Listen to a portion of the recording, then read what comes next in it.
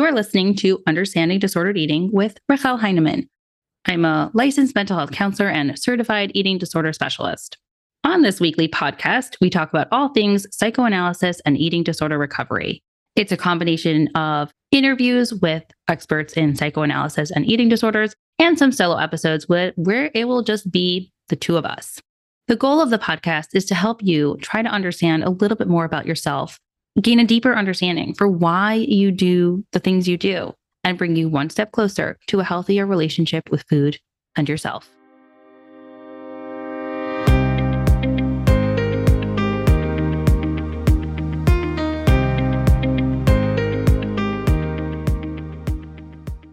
Hey. Episode 82 with Dr. Kathryn Zerbe. I'm so excited about this one, besides for the topic, just to have a chat with Kathryn, because she's a legend. I mean, I know I keep saying that, but I think basically everybody we've had recently is a legend.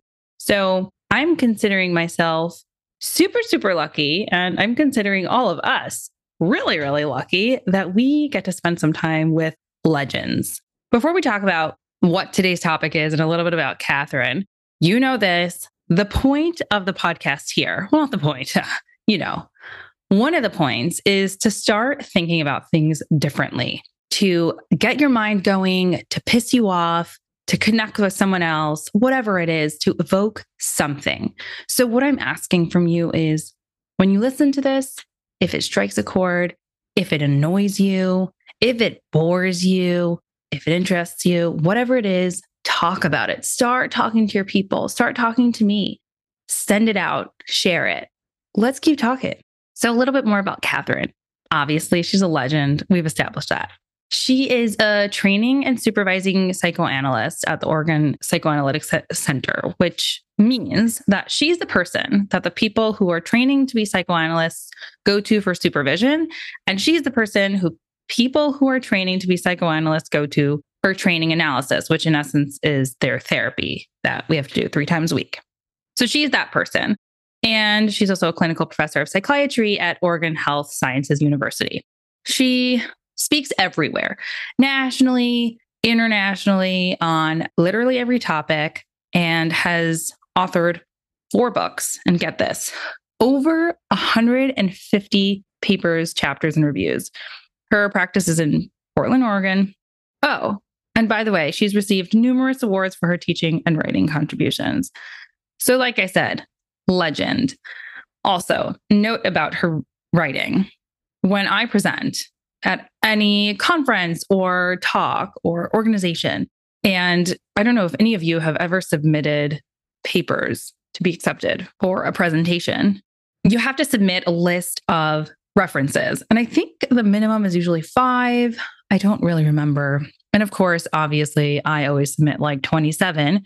And if you scroll all the way to the bottom, there's at least 1, if not 3, Zerbe, Kathryn, and insert paper, insert chapter, insert book, insert something. She has been one of the foundations of my talks. So now we get to go to the source. Are you excited? I'm excited. I'm so excited. So today, Kathryn and I are talking about secrets and eating disorders. When I think about secrets, I think about crazy soap opera shows on TV that are just sort of like lie after secret, and dysfunctional relationships, and like eating popcorn because it's so dramatic. But in fact, secrets, that's maybe one version of secret, but secrets are pervasive with eating disorders. So, I mean, it can come out in any way and most definitely affects a person on an individual level, but people as it relates to the relationship. So secrets are a pretty big deal when we think about eating disorders. It's sort of woven into the entire idea of an eating disorder. So Kathryn and I talk about the idea of secrets. Why do people keep secrets? How are people's lives affected by secrets? How it is all affected to your relationship with food and eating disorders. And of course, woven into the entire thing is, what can we actually do about it? So let's just do it. Let's just have the conversation. Thank you for joining us. I'm excited to have this conversation. Me too. Thank you for having me, Rachel. Yeah. So today we're talking about such an exciting topic. We're talking about secrets. And Secrets are a central theme with eating disorders. It can come out in so many different ways, whether somebody's hiding the fact that they have an eating disorder, or they're hiding specific behaviors, or it's just other information within relationships. But it's a theme that comes up all the time, just secrets. So I guess we can even start with, why do people keep secrets? Why is it such a big thing? Oh, Rachel, that's a great place to start. And it's a big thing because, in development, when a kid can keep a secret, like around the age of 4, or even tell a lie to a parent, they have a sense of their own mind and they can keep things to themselves, which is a great developmental capacity. And we all need that. We all need to have a sense of privacy and things we share, and we know that. But I think the issue clinically is when secrets become destructive, when they get us in trouble. Yeah, that's for sure true. I love the point about thinking about it developmentally, because we often think about secrets as a bad thing. And I mean, for the most part, in our conversation, we'll talk about the destructive nature of secrets, and perhaps we can also talk about the other side. But this is not necessarily a bad thing inherently. And even thinking about developmentally is actually quite a milestone, if you think about it. It absolutely is a milestone. And this has been shown in research. And just ask any mom. Moms will tell you this. Oh, I knew when he had reached a certain age because he really had a way of hiding the fact that he took a cookie, even though I knew. I knew, of course, that he hadn't. So it's a developmental issue, and we need it because there are certain things, like even in our friendships now, things that you would not tell your best friend, Jane, but you might tell Sue, or things you would share with your spouse. And then there are wonderful secrets that we have, which we need the capacity, because let's say you're plotting a delicious birthday surprise for your husband, or your little one just wants a two-wheeler with training wheels so much. And they're begging you for it. You know that they're going to get it for their birthday. This requires the capacity to keep a secret. You're not, and it's a wonderful secret to have. But even then, even when you're planning that special surprise, let's say for your spouse, you see one of the problems we have in secret keeping. Let me tell you what that is. It turns over and over and over again in your mind, and you almost might blurt it out. You almost might say, George, we got to protect Tuesday night, because secrets do dwell on the mind. So then what happens to a relationship or any interactions if somebody has something that's on their mind over and over and over for however long it is, and they can't or won't share it with the other person? That's when things get tricky.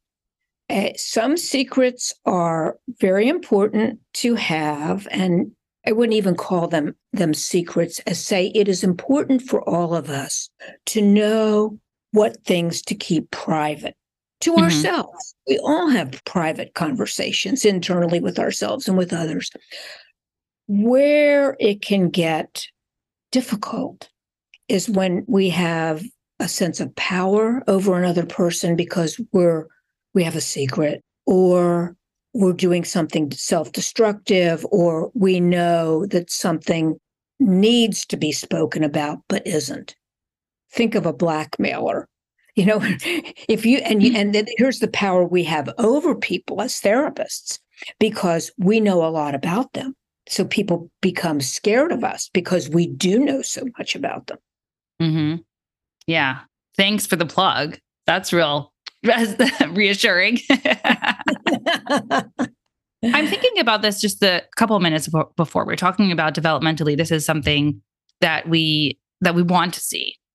How does it then translate in a kid's mind from, say, however, let's say around 4, They're learning the idea of keeping secrets or the idea of a little white lie or whatever it is, some private information that's, in a sense, individuating them. How does that then become, I guess what I'll call it is almost a pathological way of keeping secrets? Is there a natural progression of understanding how to use the secret, or what happens with that? Is my question making any sense? Yes. I think it's a great question because it's also about the growing capacity of the child to have a sense of self. And the more that sense of self develops, the better the conversations become with the parents and with their own friends. And you see that happening. And then it becomes, I like to think of it as just one of these wonderful balls that picks up speed as it goes down a hill, just sort of naturally. It just runs on its own. So that the capacity for secret keeping grows as somebody develops ego strength. Now, on the other hand, let's say you have a burdened child, somebody who's hearing a lot of arguments in their house, or they're mommy's best friend or daddy's best friend, and they know all kinds of things they shouldn't have. That's when we think of the situation of feeling things we're not supposed to feel and knowing things we're not supposed to know, or the parentified child, the child who knows too much about what is going on in the family of origin and feels they better keep that to themselves. So what happens to that kid, either then or later on? There's been some case research, wonderful case reports about just that kind of thing. One example that I can tell you about is a young boy who was furious about his parents having marital issues. And what he didn't do then was to study. And it's not just a form of rebellion, but he was so preoccupied with what was going on in them that he stayed stuck. And you can see how his mind went around this. You can kind of fantasize about it. His mind kept going around what's going on, and I don't understand. And it became like, it's called by the cognitive researchers, an obsession in a jar. And it does become like an obsession in a jar. What's going on? What's happening? And when things become that obsessive, you can't do other things. Like you can't go out with your friends as easily, and you can't read as easily. You also can't have the natural questions about life. So would you say that someone's almost cognitive development is stunted or delayed because of it? One of the wonderful points in the case literature, in the psychoanalytic case literature, is example after example of how in psychodynamic therapy or psychoanalysis, as secrets were revealed, people's intellectual abilities grew. Wow. Isn't that Look at that? Now, that is when secrets that have been held, and sometimes, secrets can either be repressed, as we know, kind of shifted downward, or they can be dissociated. They can be, like we think about abuse, for example, with that, where people just don't want to know, so they push them to the sides. We call that a vertical split. But when these things begin to heal in the therapeutic relationship and more can be spoken to, research studies show that things like IQ points go up. This is the famous one of the results of one of the famous psychotherapy projects in the Midwest. I won't belabor that point, but also clinicians have read about how their patients have gotten more curious, they've gotten inspired, they've gone back to school. It's like a weight, and it is a weight. A secret can be a weight. A secret can be a great thing to have. If you and I share a couple of personal secrets back and forth, this increases intimacy between us, Rachel. It's a sign of an evolving friendship or a relationship. So we feel privileged when we know something about somebody else that not everybody knows. It's a very positive thing. It's when there is a tipping point and the secret becomes enjoy, that's the only thing you can think about. For example, you would get so worried about your friend that again, it would become just run over your mind and run over your mind. And that's where it would stick. Are you saying that the secret or obsession about the secret then is shifted to the person it's shared with? Yes, exactly. It shifts to the person it's shared with. Okay. So maybe not the best thing either. That's just sort of passing the ping pong back and forth. Yeah. How do you prevent that from happening? I like to think about knowing one's own boundaries here Okay. and about the personal information one can take in at any given time. And also, some things that I recommend to my patients are some self-care tools. Many of my patients, as you would guess, at this stage of my career, are other therapists and medical professionals. So, they know lots of secrets. We know lots of secrets. So how do we take care of ourselves? And this is great advice for everybody. Write down. And writing is a wonderful tool. You don't have to share it with anybody, but if somebody does tell you something that's uncomfortable, write it down. The research is very strong here that helps you metabolize that secret. Use things like your physical exercise. Keep it moderate. Don't go overboard. That gets into an overexercise phenomenon. You don't want that. And then I also think about clinical consultation. You may not want to share the secret about your best friend with somebody in New York or New Jersey, but maybe you've got another friend or a parent or somebody in your life that you can talk about it with, especially if it's burdening you. Yeah. But I think also what you're alluding to before, maybe this is my understanding of what you're alluding to, is that even not saying this outright this way, perhaps there's a nicer way to say it, but like up to here, I'm not accepting any more secrets, which is laying the boundary. This is the capacity that I show up as a friend, as a whoever for you. But once it gets to a certain point, that's too much. I can't possibly bear that. And so we need to draw the boundary here. That's right. And this is a particular professional hazard for those of us in this field. Yeah. Because people will unload. And so oh my gosh, yeah, you're a therapist. Here's my life story.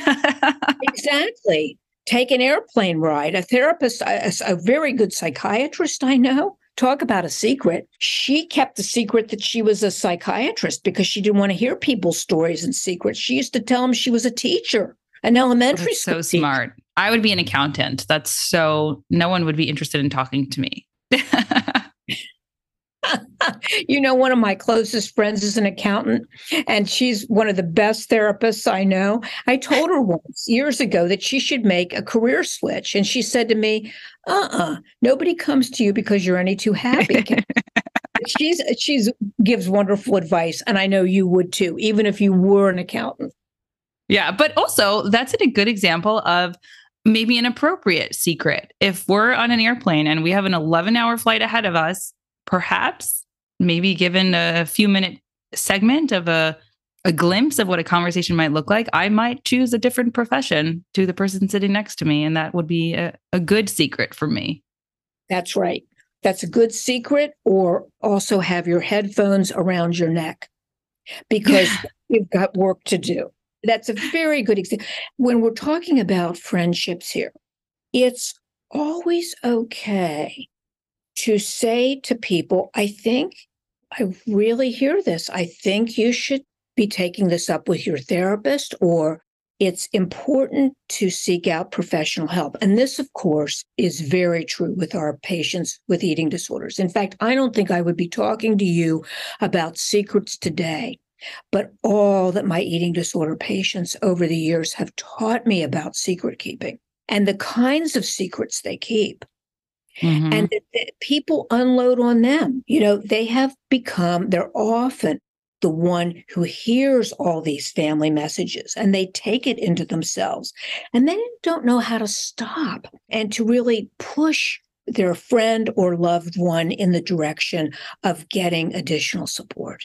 Yeah. Well, I think this also sort of then bleeds into the question of how secrets potentially shape the entire dynamic of a relationship, whether it's family or friends, but for sure with family, because those are our original relationships. So perhaps you can speak to this, how secrets and the intensity or the severity of the secret can shape the way that families interact. Oh boy. May I give you a clinical example? Yes, that might be more digestible for this loaded question. Well, just one that comes quickly to mind, and it's probably not the best, is a case I was called on to consult with years ago. She was about 15 at the time, and she had a hallucination. And the hallucination was, don't say it. Don't say it. There was a voice in her head. And the very savvy psychopharmacologist didn't want to put her on medication. So, to make a long story short, I was asked to do an evaluation, and I read a lot of the medical records that went way, way back. This young girl had a very severe case of anorexia. I tell my students, everybody has a theory of their illness. What's your theory? I ask a patient, how do you think you got your eating disorder? Or how did you think you got depression? With this girl, I did it a bit differently. I said, what is it you're not supposed to say? Well, she wouldn't tell me, of course, but I had figured it out in the medical record that she had been the product of, in those days, in vitro fertilization, which was not as, and her parents wanted to keep it a secret, that her uncle was actually the sperm donor. The thing was that everybody on the medical team, every clinician who had treated this girl, and there were many, knew it. So here's the family dynamic. She knows she can't speak it. She can't say it. The parents know it. They both know what's going on. And so that totally, not only did that get implicated in her eating disorder and what seemed like almost a psychotic process, when it could be spoken to with help by the family therapists, and they were the real heroes of this story, the distortion in the family began to decrease. Didn't happen overnight, but the parents were able to talk with this young girl about what she knew, but what she wasn't supposed to know. So here's an example where talking about something that previously felt like you couldn't talk about it was the treatment just in and of itself. Yes, yes, yes. Are there examples of families or individuals that perhaps their relationships are shaped by secrets, but perhaps not like this one big life-changing secret, that is smaller, maybe, I guess, individually less significant secrets, and those are also just as big? Or is it more so we're talking about the big secrets? Oh, that's such a great question, because doesn't bigness depend on the point of view that you're looking at it from? Mm-hmm. It can seem that's where our empathy, it may seem like nothing to us, but for the individual in question, it's a big deal. I would say a much more difficult phenomena is to realize how multi-generational secrets can be. That people, like with the Holocaust, victims of war, this is something that Dr. Morris Apre has written about, where eating disorders, addictions, various kinds of sexual disorders, he has been able to trace them back to transgenerational transmission of trauma that have never been discussed in the family of origin. Wow. So I'm wondering about this culture of keeping secrets, that it affects a kid, obviously grows up to be an adult, but affects a kid in that perhaps they hold onto information that isn't appropriate for them to hold on to. And then there's this obsession in a jar reaction. Are there also messages that then translate to, I will keep my own secrets? Meaning, how does somebody learn to keep their own secrets? And I guess I'm thinking specifically in the way that it's perhaps dysfunctional, meaning too many secrets are kept. How does somebody learn how to do that, or to do that? People learn how to do that by not having somebody there on their side to talk to. So they do what I think of as burying the secret inside their body. They keep everything too private. And this was, again, this came to me so unexpectedly in my career when I was leading a unit for eating disorder patients. There was, of all things, an editorial published in the Journal of the American Medical Association in 1995. And a medical student who had severe bulimia nervosa felt that she had to keep it a secret. And she wrote about this. This is my secret. I'm going to graduate. I'm going to go into my residency, and I'm going to keep it a secret. And you know why? Because nobody's going to ask me about it. And so when I've been in clinical situations, like in hospitals, I am amazed sometimes at how there's very, very obvious eating disorder. Someone either looks pale and malnourished, or, when you know eating disorders, you know the telltale physical signs to look for.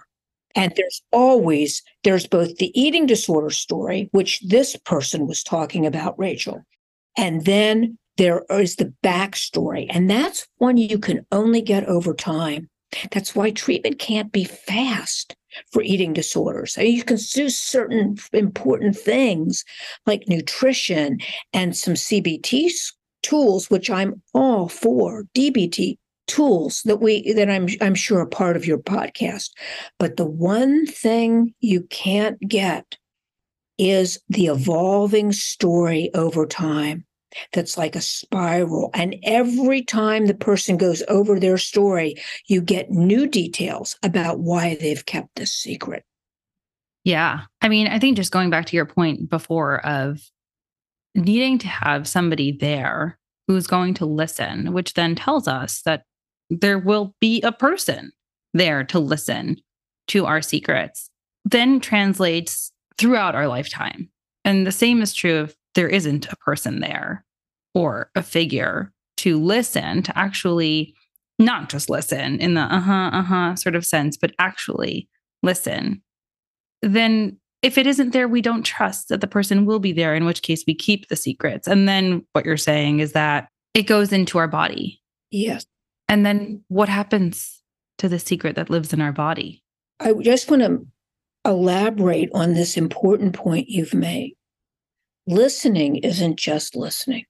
Listening is looking at somebody and giving them the feedback of, yes, I've heard about your day at school, or, oh, sweetie, this is your first breakup. That's really hard.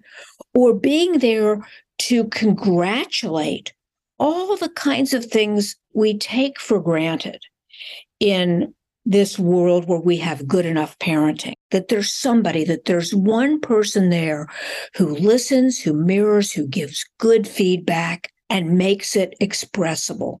Okay, that's the first thing. Now, the second part of your question again was? Oh, I don't think I had a question. I was just sort of trying to make sure I understood what you were saying. But we can go into... how it goes into the body. It? Yeah. Well, this is the $100,000 question. And if I had the answer to that, and I think we would be very far along, I think we swallow secrets. I think they take up residence in the body. There's a pressure exerted on us to keep this information to ourselves. And think about how that must take enormous amounts of our body budget. There's the old Freud economic theory that there's just so much to go around, has actually been proven recently to be quite accurate. We all have a body budget. And if you don't take a nap when you should, when you don't eat when you should, you run out of gas. So we have to be mindful of our body budgets. With secret keeping, it's the same thing. If your mind is always thinking about your secrets and how you don't tell somebody about your eating disorder or your overeating, or how some form of your trauma got into that mix, you're burning up. You're burning up with feelings that just take it right out of you. And I do think that they take up residence in the body. Yeah. So then in the case of an eating disorder, would that be how the eating disorder behaviors or any way that the eating disorder comes out would be the communication of what the body is holding on to? It can be. It can be what the body is holding on to. It can also be what the body would like to release, but doesn't know how to. What I'd like, almost like what I'd like to be able to tell you, but I can't tell you now. Yeah. So if anybody is reading between the lines, then perhaps there is a lot more information than we think in all of those communications. Yeah. I like to put it to patients. There's a lot of hate and a lot of love in there that you don't know about that is attached to all of these stories. Let's get into those feelings. Yeah. Well, would you say that a lot of this is a process of translating the communications from the behaviors, what's potentially unconscious, to something that we're a lot more aware of, doing it deliberately, putting words to it, as opposed to having all of these things just exit our body, communicate for us without us knowing? There's a wonderful clinical case of this. I wish I had written about this, but this is another person's case where he was able to string together clues, Rachel, that this young man's mother had committed suicide. And this is one of the things that had led to his eating problem. And the clinician had then made a very lucky guess. And again, the person had been in treatment for 2 years. So this didn't come easily. The clinician made a lucky guess. And what do you think happened? The patient began to sob, big alligator tears. So here's where that had all been in his body, the sadness, the grief, the rage. I mean, and again, like this is not the end of the therapy, as you and I know. This is just a new chapter then of the therapy starting, because that clinician made a very lucky guess. He strung parts of the story together like they were little beads on a thread. He came up with a hypothesis. He put it to his patient, and bingo, out came this suppressed story, tragic story that the patient felt he had to keep to himself. Well, then, as I tell all of my students, that's where therapeutic responsibility begins. That's a whole new chapter of the therapy, because then we've got a patient who's emoting a lot, who's got a lot of different feelings about having to hold that for so many years, feeling that that was too shameful, or that he was too responsible, that he in some way had caused this. We are just at the beginning then of a whole other process in getting that person to talk about the meaning of that secret to them. Yeah. So when we say, sharing a secret is relieving a load, which it is, it's perhaps not the end of a situation that started in secrets, meaning that's not the treatment in and of itself, period. Yes. It is relieving. It is powerful. It is important, and it is significant for the first step and then the next step. That's right. An example of this would be a doctor who I met years ago at a conference. I had been giving a talk on the psychodynamics of addictions and eating disorders. And it was a very basic talk, Rachel, to primary care doctors. And a well-meaning doctor came up and said, "Can I buy you a drink?" And I said, "Sure." He says, "I want to talk about my daughter, because everything you said in your lecture is wrong." Oh, okay. Everything you said is wrong. None of it applies to her. For an hour and a half, I sat there kind of giving a free consultation, which was fine, over a glass of wine. And I was a young clinician at the time, and I just had run out of ideas. So I said, I wish you the best of luck. I hope you and your family, I hope your daughter continues to make good progress with her treatment team, etc. And he said, as I got up, "Oh, there's one more thing, Dr. Zerbe, one more thing. Our daughter is adopted. Now, her brothers and sister know it. They're our biological children. But her mother and I have decided never to tell her. Now, you don't think that has anything to do with her eating disorder, do you?" Oh. this is a dramatic example, Rachel, of where your question just took me. Again, I was getting ready to get on a train and go back to where I worked. But I said, I think that's very important for you to take up with your family therapist and with your individual therapist. But it's the beginning. I knew it was going to be the beginning of a long conversation. And I suspected something about it. You know, the attachment researcher, John Bowlby, had a paper that I've always loved and I always teach to my students called On Feeling What You're Not Supposed to Feel and Knowing What You're Not Supposed to Know. And so we all feel lots of things we're not supposed to feel. You know, we get angry at somebody. We're not supposed to feel that. Or we know things. We think these are not big ticket items, but we know those things. And when we can speak to them, when we can allow ourselves to know what we know, it's not so much an unthought known, but we know these things. And so I would bet you a couple of great lunches at the best restaurants in New York. And don't take me up on this bet because I would win. I bet you this girl knew on some level she was adopted. I bet you she did, but I bet you she couldn't let herself know that. So peripherally know it, even unconsciously know it, if that's a thing. Unconsciously know it, or what we call now, which I think is a better way of thinking about the unconscious, because it's something's really unconscious. The new neurobiology says we can't get there because it's really unconscious. We think of this conscious-unconscious continuum. Mm-hmm. Is it dissociated off? Is it buried under something? But again, to your point, it's the beginning of the conversation when that comes out. She knows something that maybe she doesn't know that's holding her back. So even a general conversation of, I know something I shouldn't know, or I feel like there's something that I don't know. And usually people's intuition is spot on with that, but just having that as a conversation, whether or not that's true, is key here. The conversation is key, but sometimes people who have these buried secrets struggle with the capacity to put it into words. Mm-hmm. And they develop physical aches and pains or actual areas in their body that move around and shift. And so this is where they, like one day they have a headache. The next day they come in and they have a toothache or their foot hurts.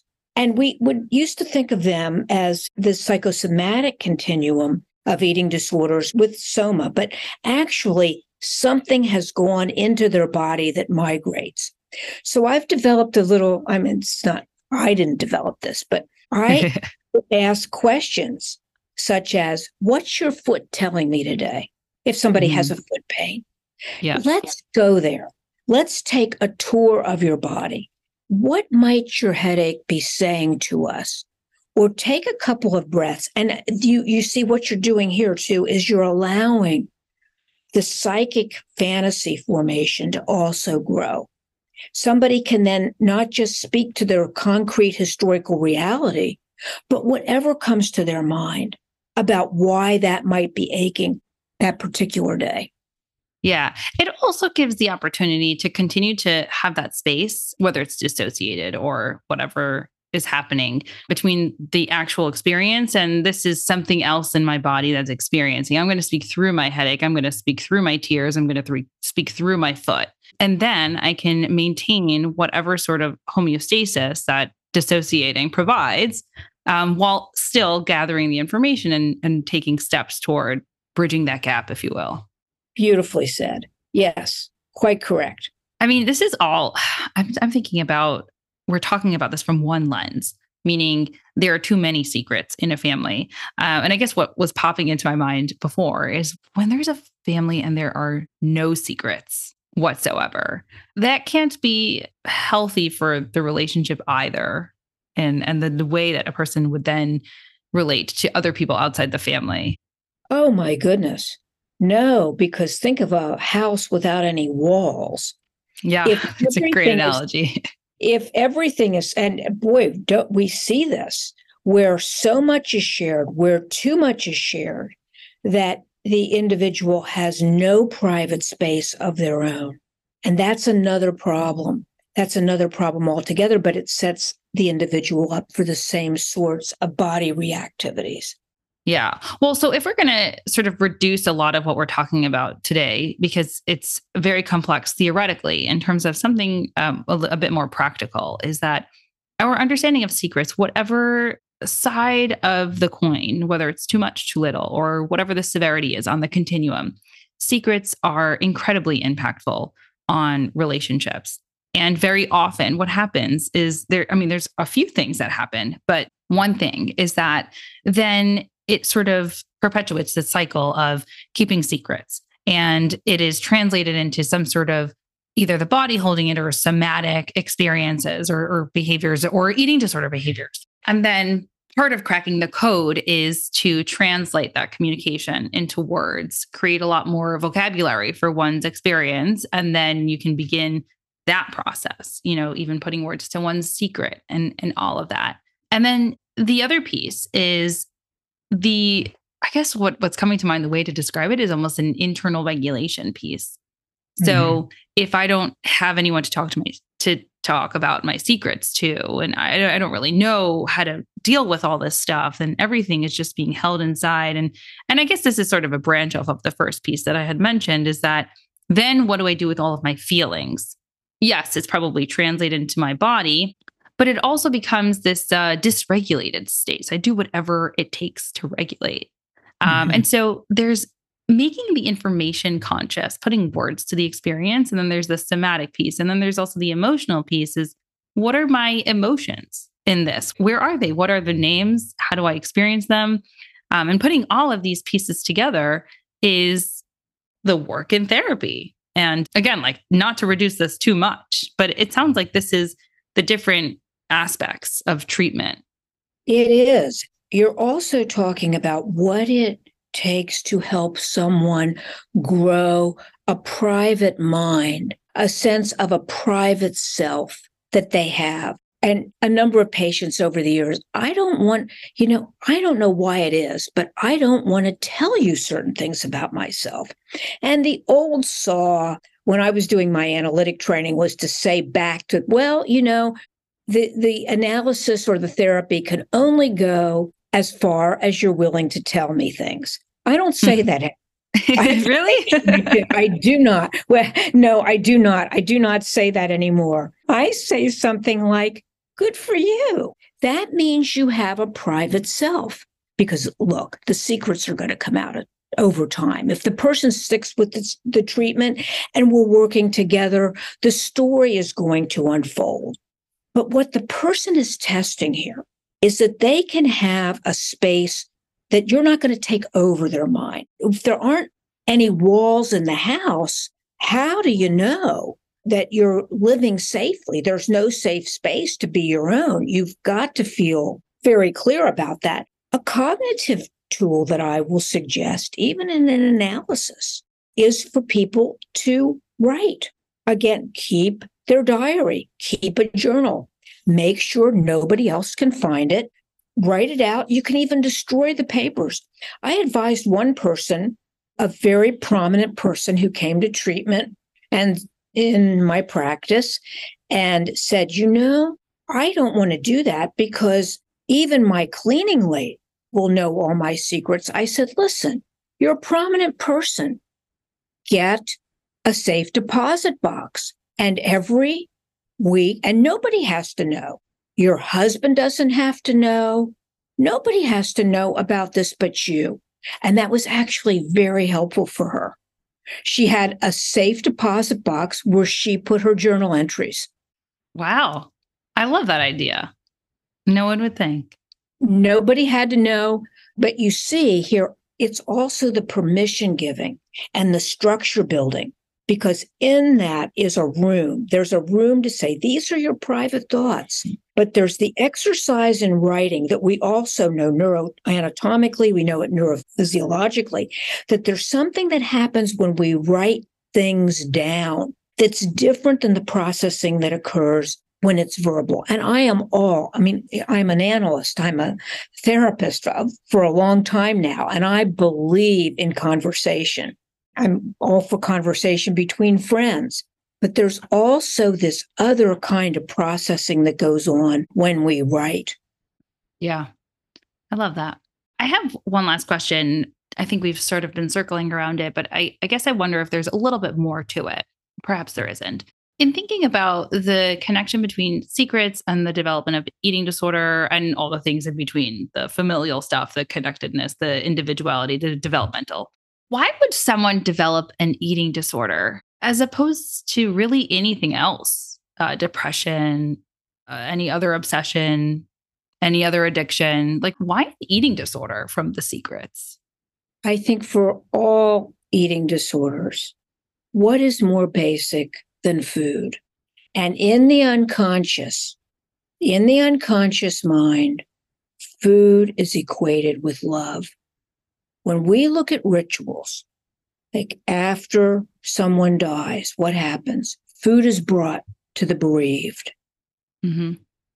When you go out on a date, what usually happens? You either go to a movie and have popcorn or you go out to dinner. Why?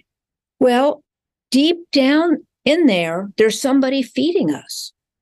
And so eating disorders to me are about how much didn't happen lovingly around food and body, and something got distorted there that can be rearranged. That's why I think secrets go into issues of eating and addictions. They're also, by the way, expect this. I have come to expect this. If someone tells you their eating disorder is bothering them 3 days a week, expect that it's bothering them 7. Mm-hmm. It's not just that they have an eating disorder or an addiction problem. It's how much. It's how much of it, because that also remains secret. So maybe people are sharing half truths because they are then able to hold on to the rest as a secret. Because of that, because they're embarrassed about how much, because they're very protective of us. That secret does have a lot of meaning to them. And the eating problem has become very much a part of them. And it's like anything, it's hard to give up. It has to be mourned. Yeah. Yeah. Well, of course, we've only scratched the surface of this particular conversation, as complex as it is. It's so hard to believe that. But for the interest of time, we'll pause this part of the conversation here. Before I let you go, can you share with our listeners where they can find you if they want to learn more about you and your work? I have 2 books about eating disorders, The Body Betrayed, which was my first book. I'm tickled because people still use it in classes, and it was published in 1993. And I have another book, Beyond the Body Betrayed, and I have a number of publications that you can get on Google Scholar. I have a number of articles that are out. Sometimes you have to pay for them, but if people want them, all they have to do is zip me an email and I'll send you a hard copy. Some I can do the new way through email, but most of them have to be scanned. Yeah, and they're really, really wonderful pieces. So I encourage anybody who's interested to learn more, definitely to go read more. I've tried to make my work such that people like yourself who are in the profession and clearly highly skilled and know a lot can read it and get something out of it, but that you could also recommend it to your patients and clients, that it would work for them. Yeah, I think that's part of what's so wonderful about it. We get often really wrapped into the clinical jargon of it, which makes sense to maybe some of us, but is completely meaningless to somebody who actually needs the information. Yeah, and there's a lot of clinical jargon, Rachel. I got to tell you that even after 40 years, I don't get. Well, thank you so much for joining us. I had a wonderful time and learned so much. Thank you. Thank you for having me. You made it to the end. Thank you for listening. Every single one of your downloads means so much to me. If this conversation is leaving you wanting more, be sure to sign up for my newsletter. You'll have the opportunity to reply back directly to me over there. Can't wait to see you in your inbox.